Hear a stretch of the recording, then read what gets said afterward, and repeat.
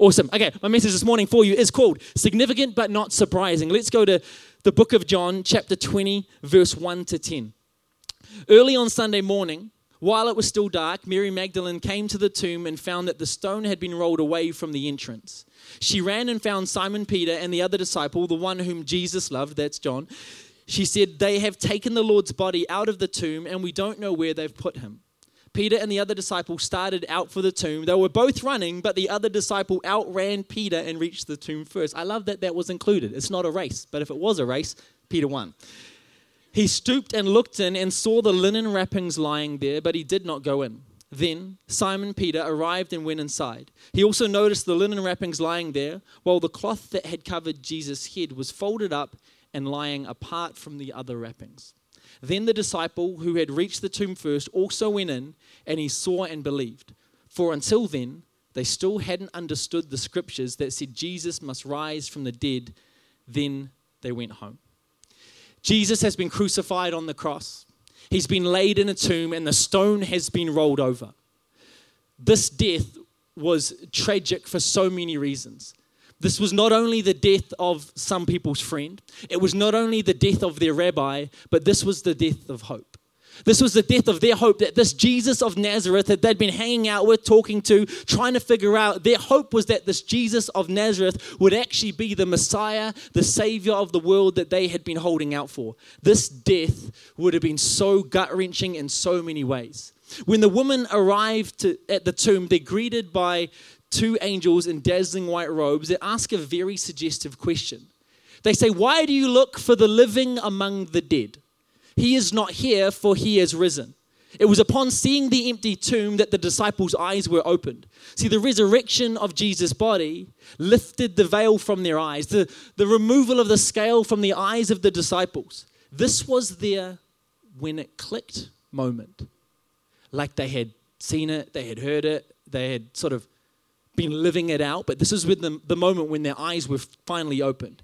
See, they had read about the Messiah. Some of the disciples may have been studying the Messiah, the Savior that would come, for most of their life since they were young boys. It would have been spoken about at every Passover celebration, every gathering, every prayer meeting. There was nothing more anticipated by Jews than the eventual arrival of this coming Messiah. And yet, leading up to the empty tomb, the story still tells us that for until then, they still hadn't understood the scriptures. Let's pray. God, I thank you for the truth of your word. I thank you that it is alive, that it is living. It's not just dated, but it is alive in our life today. And today we choose to come and we acknowledge that we're in your presence and we submit ourselves to the truth of your word. Today, God, will we not be someone that would just read and hear, but would we see? Would we not miss what's going on like the disciples did that day, but would we not only see the scriptures, would we understand what it is that you were doing? Would we read the signs? Would we see you at work? We open up our heart to you today and we pray, God, would you speak? For we are listening. In Jesus' name, amen. There is no doubt that this empty tomb would have absolutely rocked the disciples to their core. This was significant. And yet, interestingly enough, it seemed to come as a surprise. They didn't understand when Jesus said that he would be killed and rise again 3 days later. They didn't understand when Jesus clearly outlined that he would have to suffer.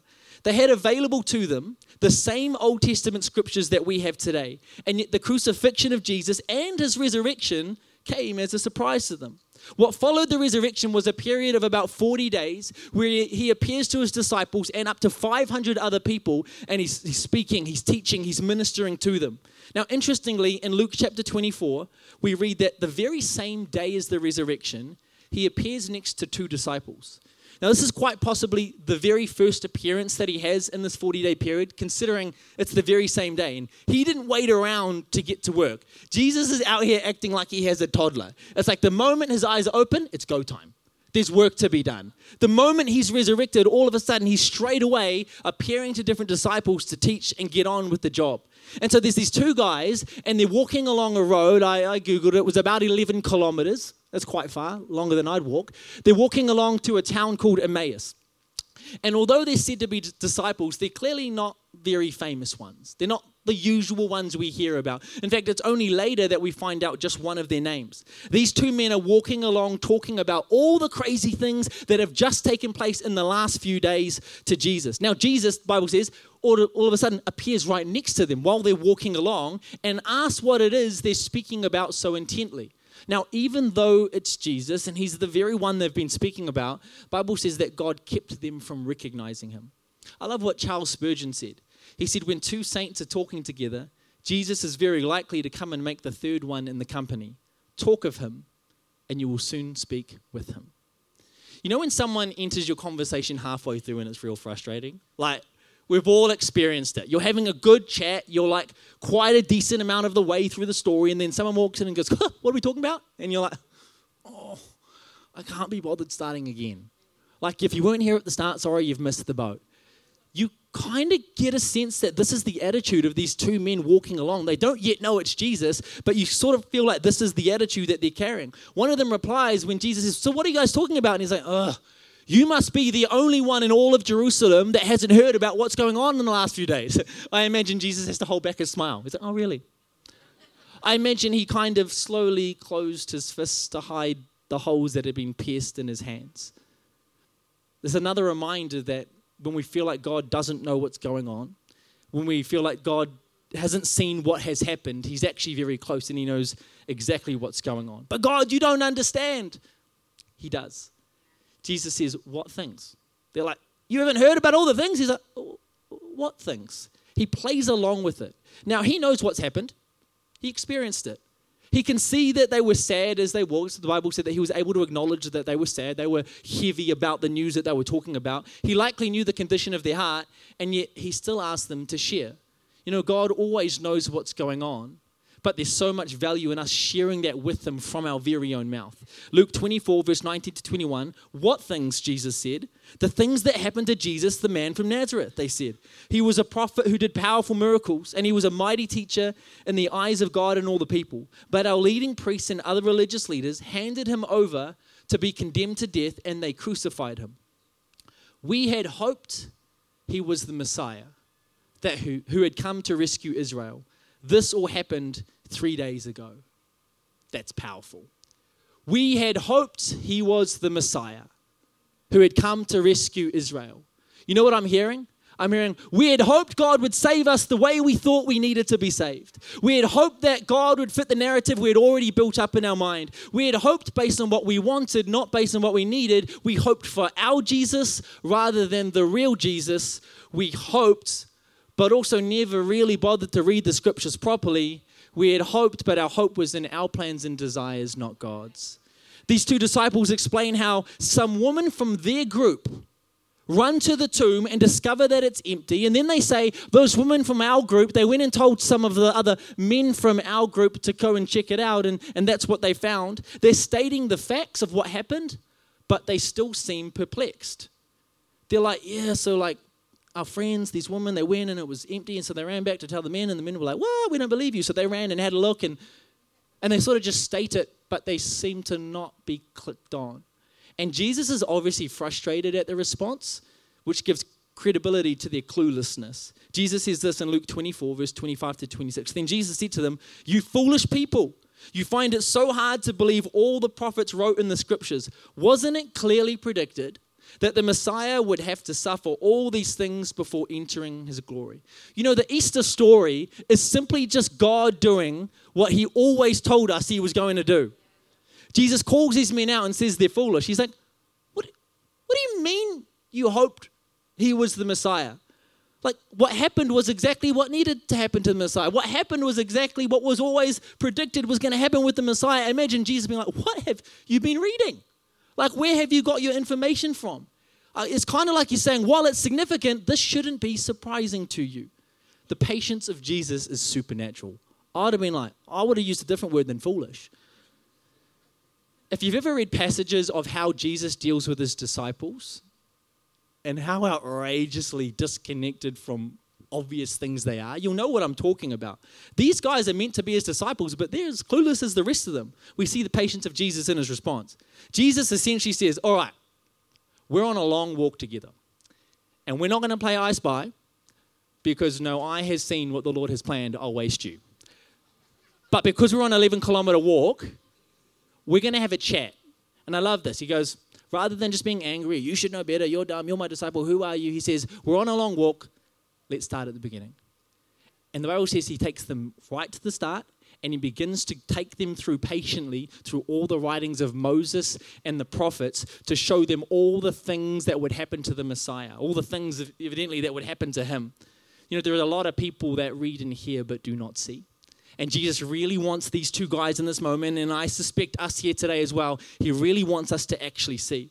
Now, if we take the scripture at face value, which is a good thing to do, and we believe that he did in fact slowly walk them through all the different things concerning himself, then we can probably believe and assume that he explained how Jesus, the Messiah, the Savior, would be the seed of a woman whose heel was bruised, the blessing of Abraham to all nations, the high priest after the order of Melchizedek, the man who wrestled Jacob, the Lion of the tribe of Judah, the voice from the burning bush, the Passover lamb, the prophet greater than Moses, the captain of the Lord's armies to Joshua. They probably explained to them how he was the ultimate kinsman redeemer mentioned in Ruth, how he was the son of David who was a king greater than David, the suffering savior of Psalm 22, the good shepherd of Psalm 23, the wisdom of Proverbs and the lover of the Song of Solomon, the savior described in the prophets and the suffering servant of Isaiah 53, the princely Messiah of Daniel who would establish a kingdom that would never end. He probably mentioned some of those things.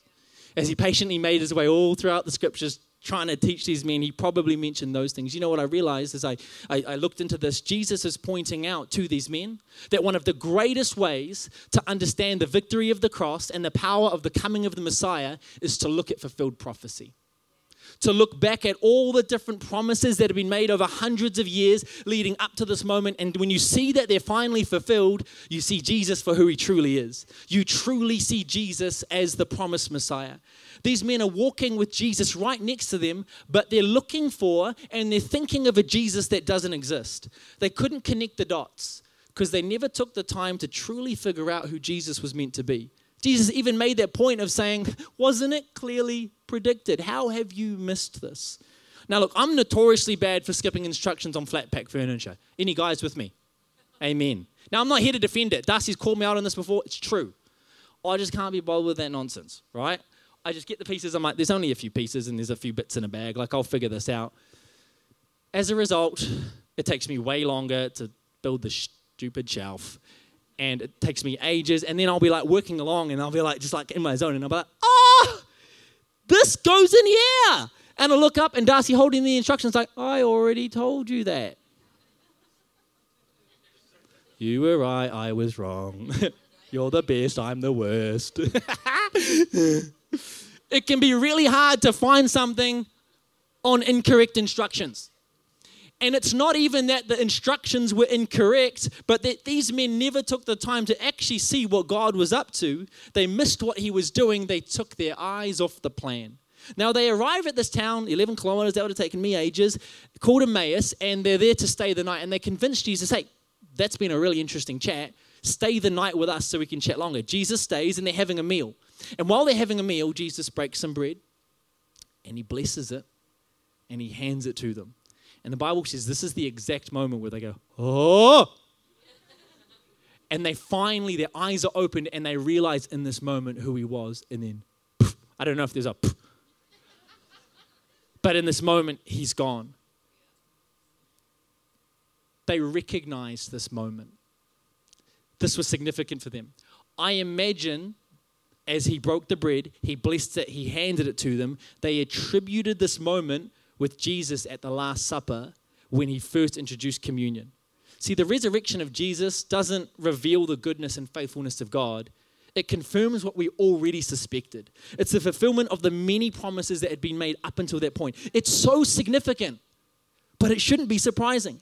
Let me tell you what makes the Jesus of the Bible come alive in your heart. When you experience him doing something that you've already seen or heard, that you've already heard or read about. It's like when you read about healing in the Bible and then he heals you, oh, it comes alive in your heart. When you read of this indescribable peace and then that peace floods your heart, there's nothing like it. When you read of the love of God and then it hits you like nothing else ever has, it's amazing. When Jesus is doing Jesus things, your eyes are open to see him for who he really is. When these men have Jesus at their place overnight after their long walk to their destination, and he breaks the bread and he blesses it and he hands it to them, it rattles them. Remember that these disciples that he's having this meal with, they were close with the disciples that saw the empty tomb. They were close. They said the woman from our group went to the men in our group. These were the same disciples that had the Last Supper. They would have heard of this moment that happened just 3 or 4 days ago as they had the Last Supper. In front of their eyes, Jesus is doing this Jesus thing, and their eyes are opened. After their eyes are opened, it's like the meal's not even finished. Jesus is gone. He's like the friend that disappears before paying their part of the bill. Like he's had the bread, he's blessed it, he's gone. The men in this moment, they start thinking back to the journey. They're like, oh my gosh, this whole time we didn't know that was Jesus, that was the Messiah. They think back to their journey and they say this to each other. They say, didn't our hearts burn within us when he talked with us on the road and explained the scriptures? For the Christians in the room, you might know what I'm talking about. Didn't your heart burn within you when Jesus first spoke to you? Don't our hearts burn within us when we read the word? The problem is there's so many amazing God things, but if we're not aware of them, we'll miss them happening in our everyday life. The powerful victory on the cross is significant, but if you read the scriptures, it shouldn't surprise you. The sufficient grace of God, it meets you right where you're at. It's significant, but not surprising. The free gift of salvation for every person that would call upon the name of Jesus. Nothing more significant in the history of mankind, and yet not surprising, not when you consider the one who is offering it. Jesus said to these men walking along the road, wasn't it clearly predicted that the Messiah would have to suffer? You know, people are so funny. We act all surprised and shocked when things happen that we were warned about. Have you noticed that? Like, if you watch the news, most people probably, dibble-dabble, watch the news every now and then, you'll see that in this crazy financial climate, every couple of months, the Reserve Bank lifts the interest rates. And we all freak out and we all act shocked and it's all crazy.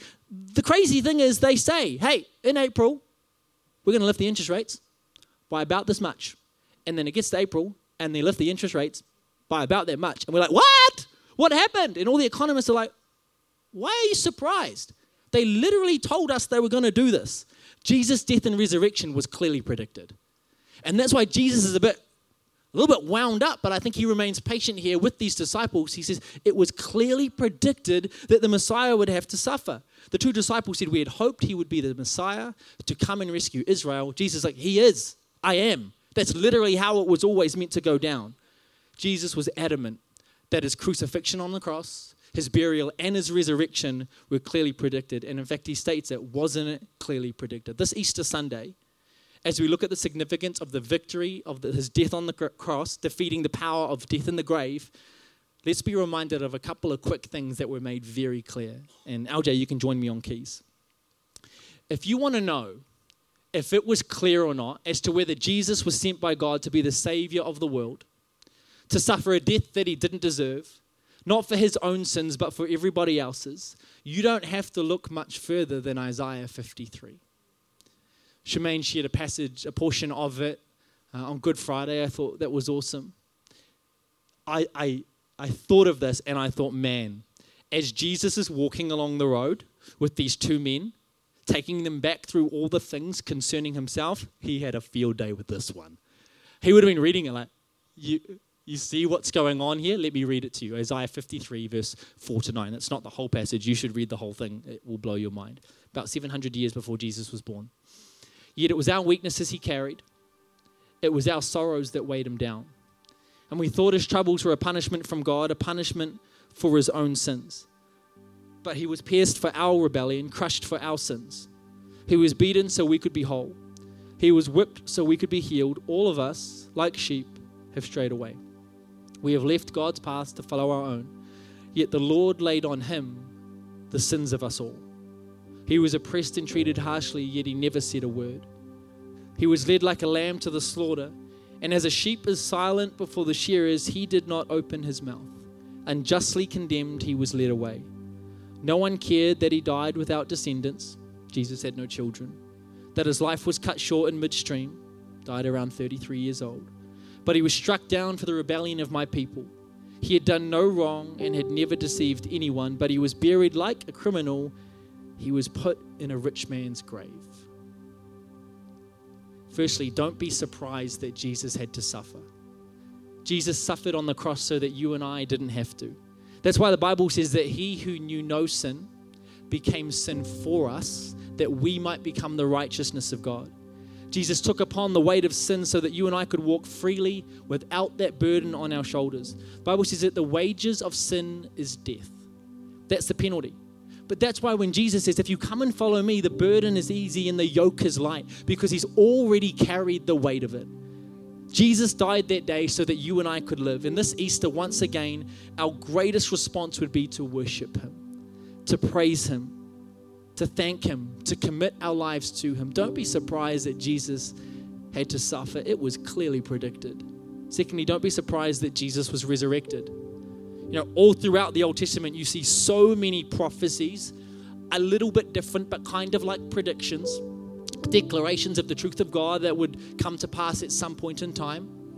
You see so many of these pictures and predictions that highlight not only how Jesus would die and be crucified, but would ultimately defeat the penalty and power of sin in our life and death and be resurrected. I think of Jonah being swallowed by the whale or the big fish.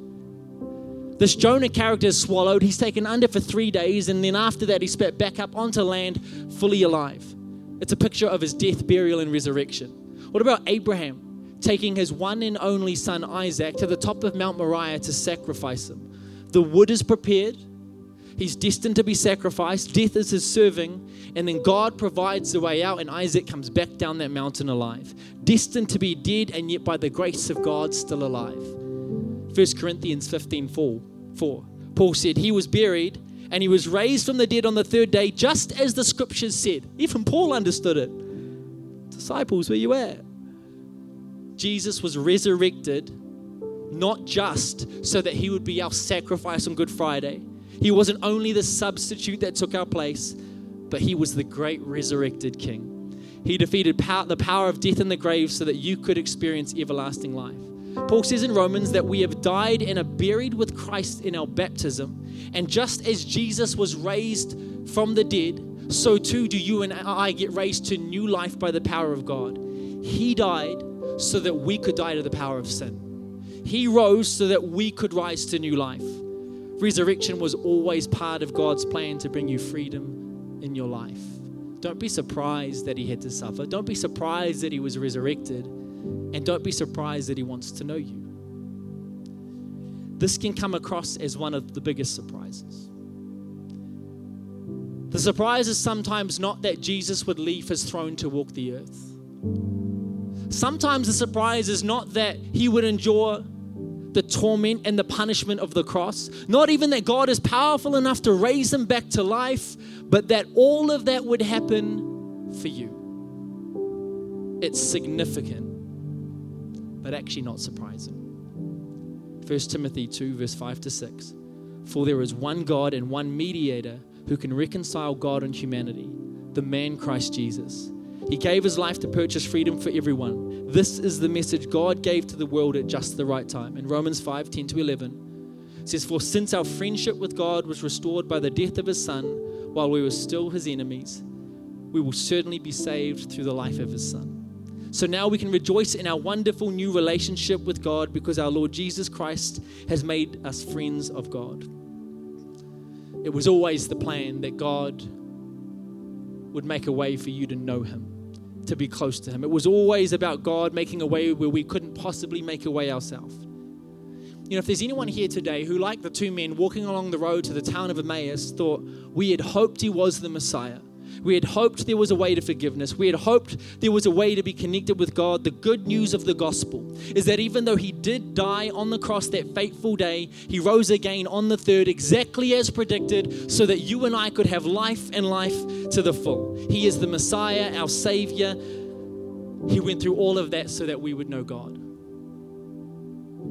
The cross is the solution to separation. The cross is the cure to condemnation. The cross is a response of reconciliation. And if you ever had doubts of the extent of God's love for you, the cross is the answer to that question.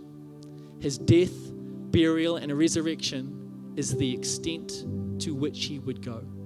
Significant, but not surprising. Come on, let's all close our eyes. For anyone in the room today, this Easter Sunday 2023, I just want to affirm that you are in the right place. I don't want to make this seem over spiritual for you, but we absolutely believe that God draws people to himself.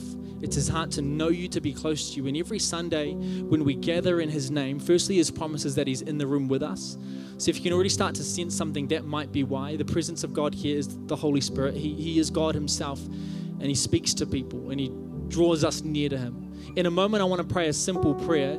It's simple, but it would change your life and your eternity. The Bible says that we've all sinned. We all fall short of the glory of God. But as we've heard today, he would go to great lengths to pay a sacrifice that your sin and my sin deserved, so that the debt was paid, so that you and I could walk free today. Forgiveness for our past, new life right now, and the promise of eternity in heaven with him. Here's the greatest news of all of it. You can't earn it. You don't deserve it. There's nothing you can do. It is an absolute free gift. And how fitting that there would be people in the room today that would say yes to Jesus. Forgiveness today, eternity forever, and relationship with the God who made you. I'm going to lead you in a prayer. Every person in this room that wants to pray this prayer, whether you've been here heaps before, maybe you've been a church person for a while, but you haven't prayed this prayer. Being a church person doesn't get you to heaven. Forgiven people go to heaven. And that's what Jesus offers you today. I'm going to pray this prayer out loud, but you need to make this your own prayer. I'm just leading you in it. You make this your own prayer in your heart. The Bible says if you pray this and mean it, the old would be gone, the new would come, you'd be made brand new today. Pray this. Say, dear God, I acknowledge I've sinned. I've chosen my own way above your way. There's times, God, when I've turned my back on you. But as I hear this amazing gospel story today, I believe, God, that you sent your son Jesus to a cross to take the punishment that my sin deserved. I thank you for that, Jesus. I choose to turn my life towards you. I ask you to forgive me of my sin and make me brand new today. I ask you to come into my life as my Lord, the one I can trust to lead me and guide me, and to come in as my Savior, the only one who could have stood in the gap for me. I choose to turn from my life, place my hand in your hand, and declare that you are my God and I am your child. Today, Lord, I say that I am all yours.